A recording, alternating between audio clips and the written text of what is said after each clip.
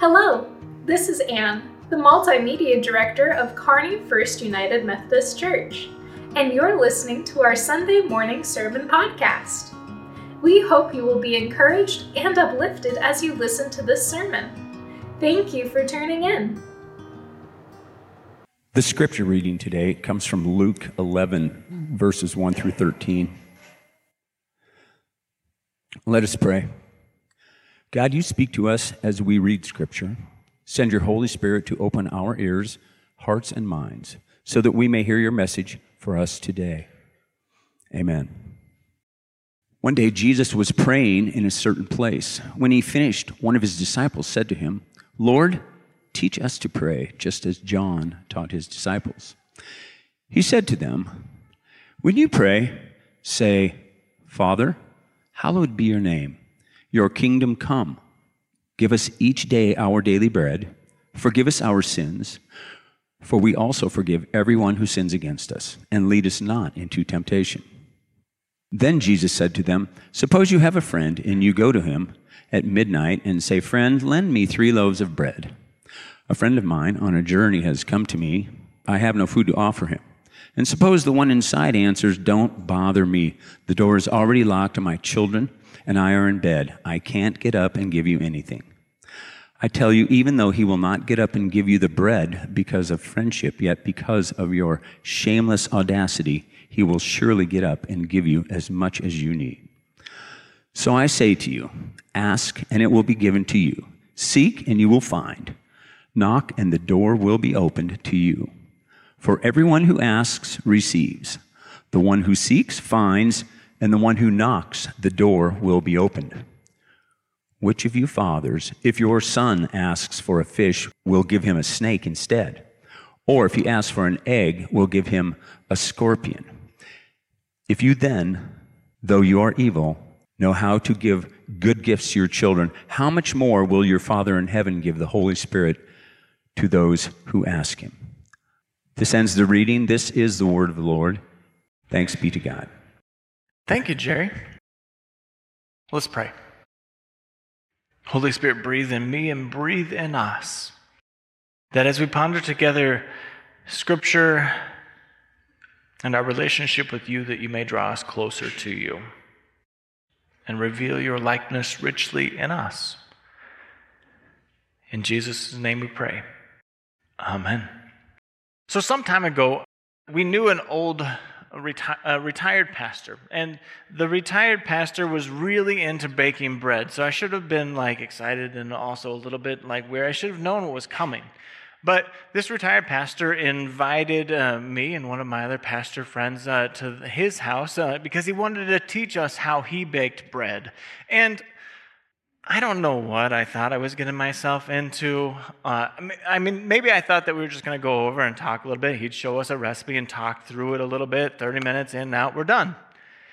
Well, I arrived and with my friend, and we didn't know this guy that well, but he had the kitchen laid out in what would have seemed like a cooking show. Immediately, he says, "All right, now this is where you start." And he has us measuring out our own flour and salt and yeast and water.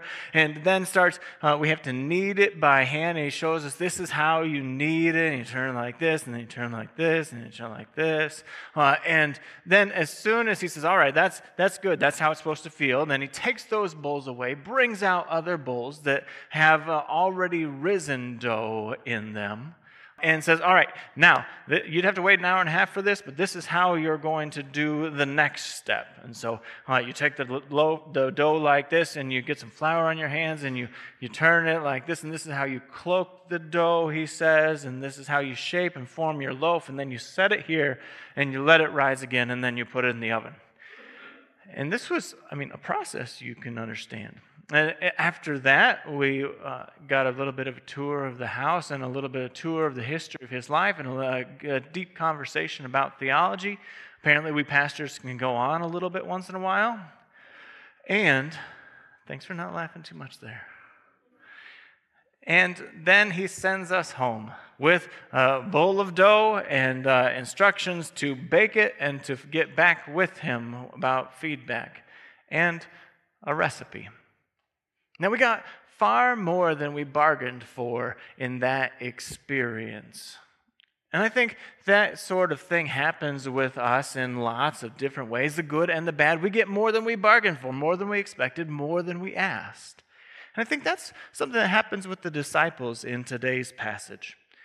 Jesus has been praying, and one of the disciples says, "Lord, Rabbi, teacher, Jesus, teach us to pray."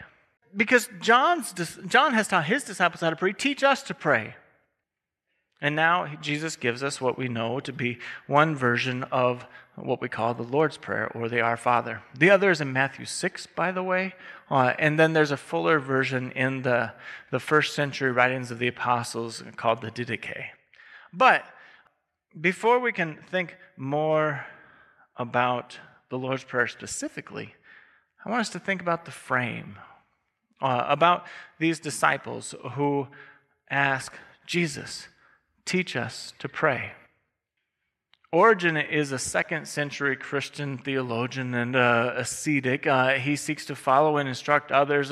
He's ordained not as a priest, but something slightly lower to that, a presbyter or a deacon. And he writes almost sarcastically about these disciples.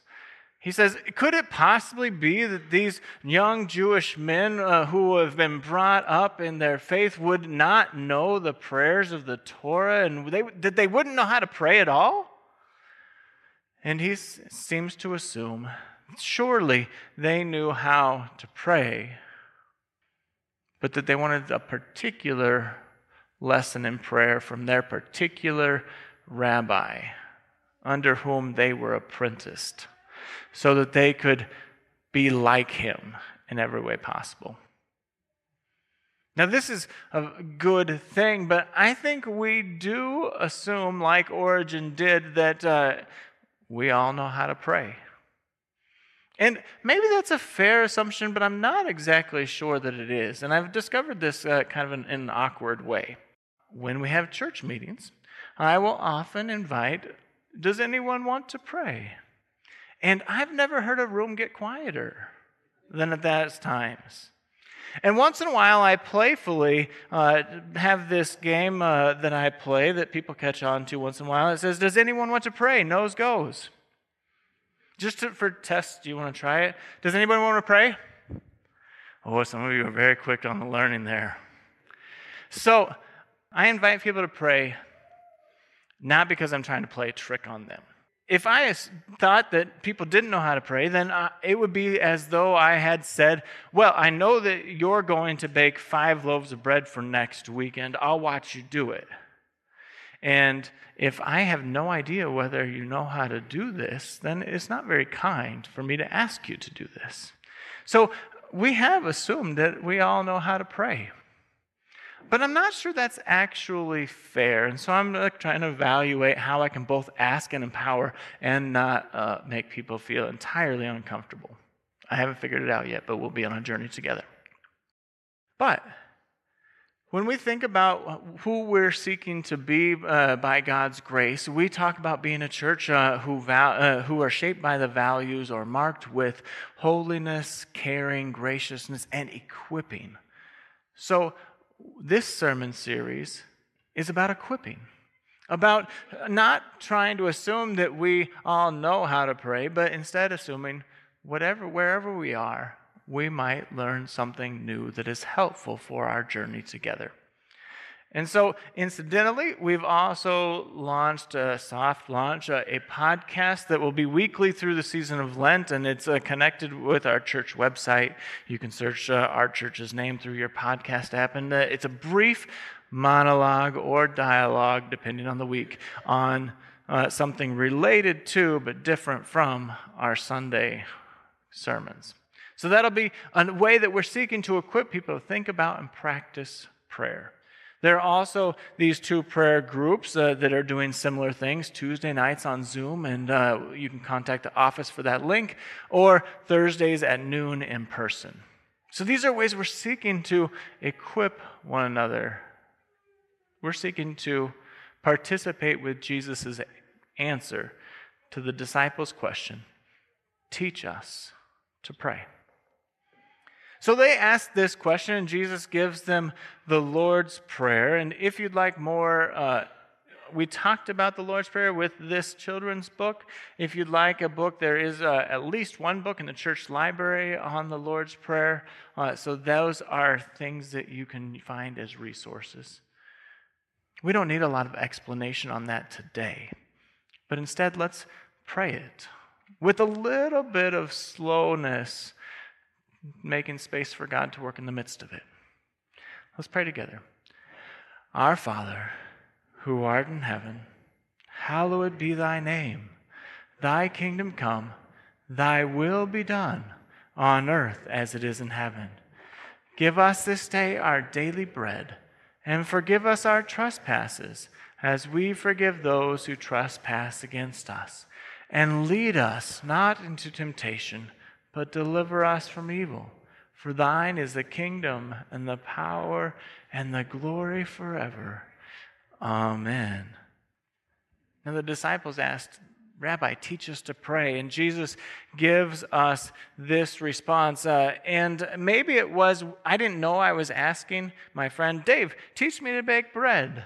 And in both cases, they showed us the steps. They gave us the recipe. And so maybe it is that we have the steps and the recipe. In your engagement sheet has a few options for how we might engage with this prayer and to play with its steps. But I think my friend Dave gave me more than just the recipe. But it took me a while to realize this. And I would get so frustrated with my mother, which she knows. I tease her about it, and she's fine with this. But I knew a little bit about bread baking when Dave invited me over, but I'd never gone through the whole process. But I had spent many, many times as an adult wrist deep in bowls of dough with my phone on my shoulder saying, Mom, what's going on with this bread dough? I don't know, son. I'm 4 hours away and I'm at work. What are you doing? And I wanted to make bread or rolls. And so then she'd say, well, how does it feel? And I would say, like dough.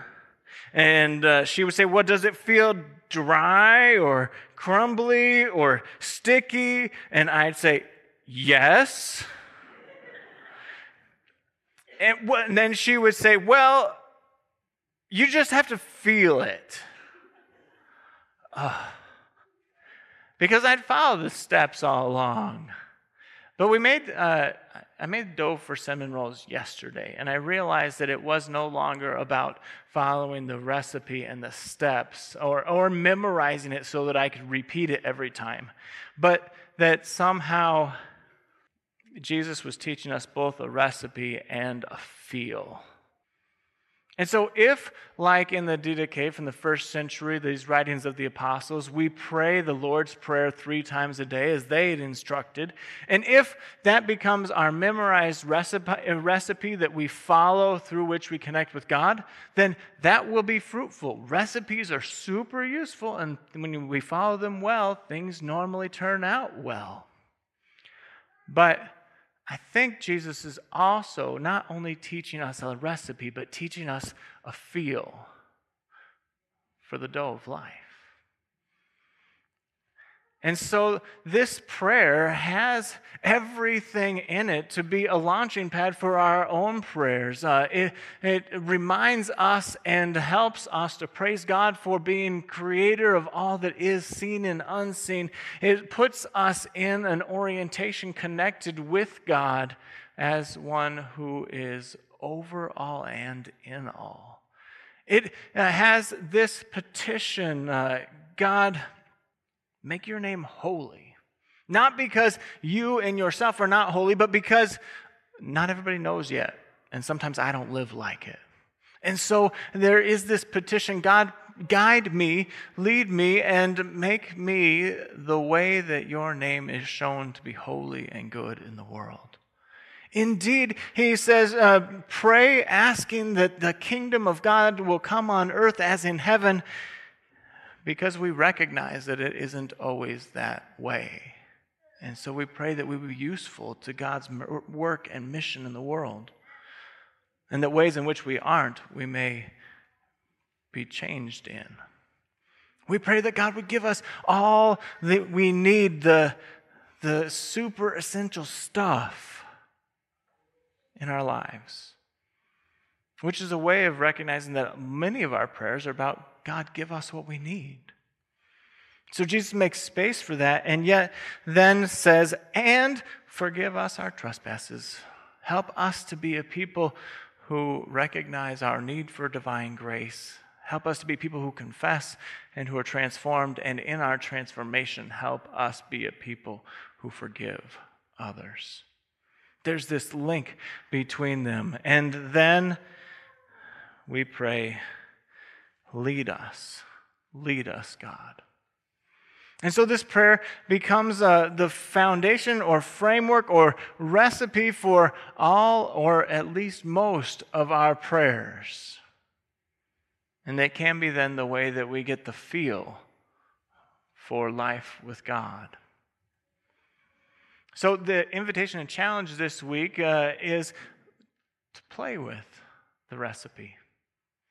And so it might be that you want to learn in a different language because some of the ways that other languages work help us to understand our own. Maybe it's about rememorizing this prayer if it hasn't been something that is part of our tradition.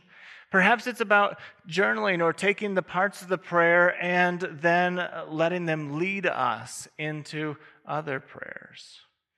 But this week I invite and challenge us, let's pray this prayer as many times as we can throughout the week. Because in it, Jesus equips us to be a people who connect with God and enter into God's heart so that we might be transformed by God's grace. See, I think we get more than we bargained for. We asked for a recipe and we got so much more. But Jesus doesn't stop there, but instead continues ever so briefly with three small metaphors that show us not what to pray, but how to pray.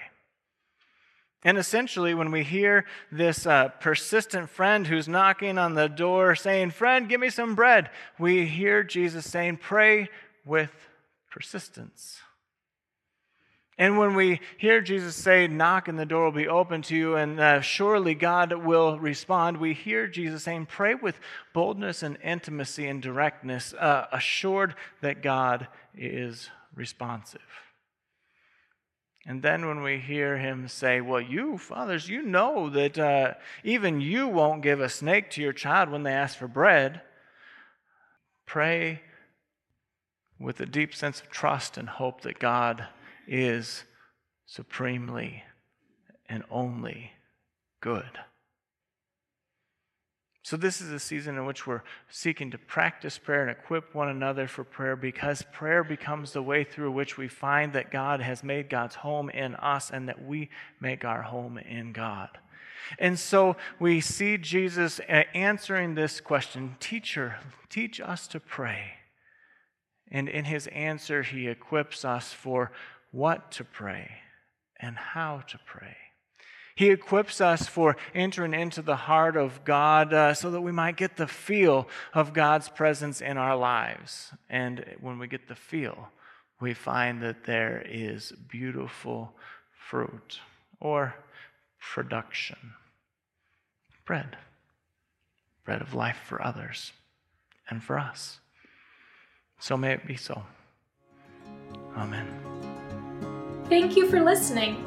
We hope you have found the topics mentioned today to be thought-provoking and meaningful. For more information about our church, ministries, and upcoming events, check out our website at kearneyfirstumc.org. If you'd like to join us on Sunday in person or on live stream, our traditional services are at 8:15 and 11 a.m., and our modern service is at 9:30 a.m. We look forward to seeing you next week, and until then, go in peace, and may God bless you.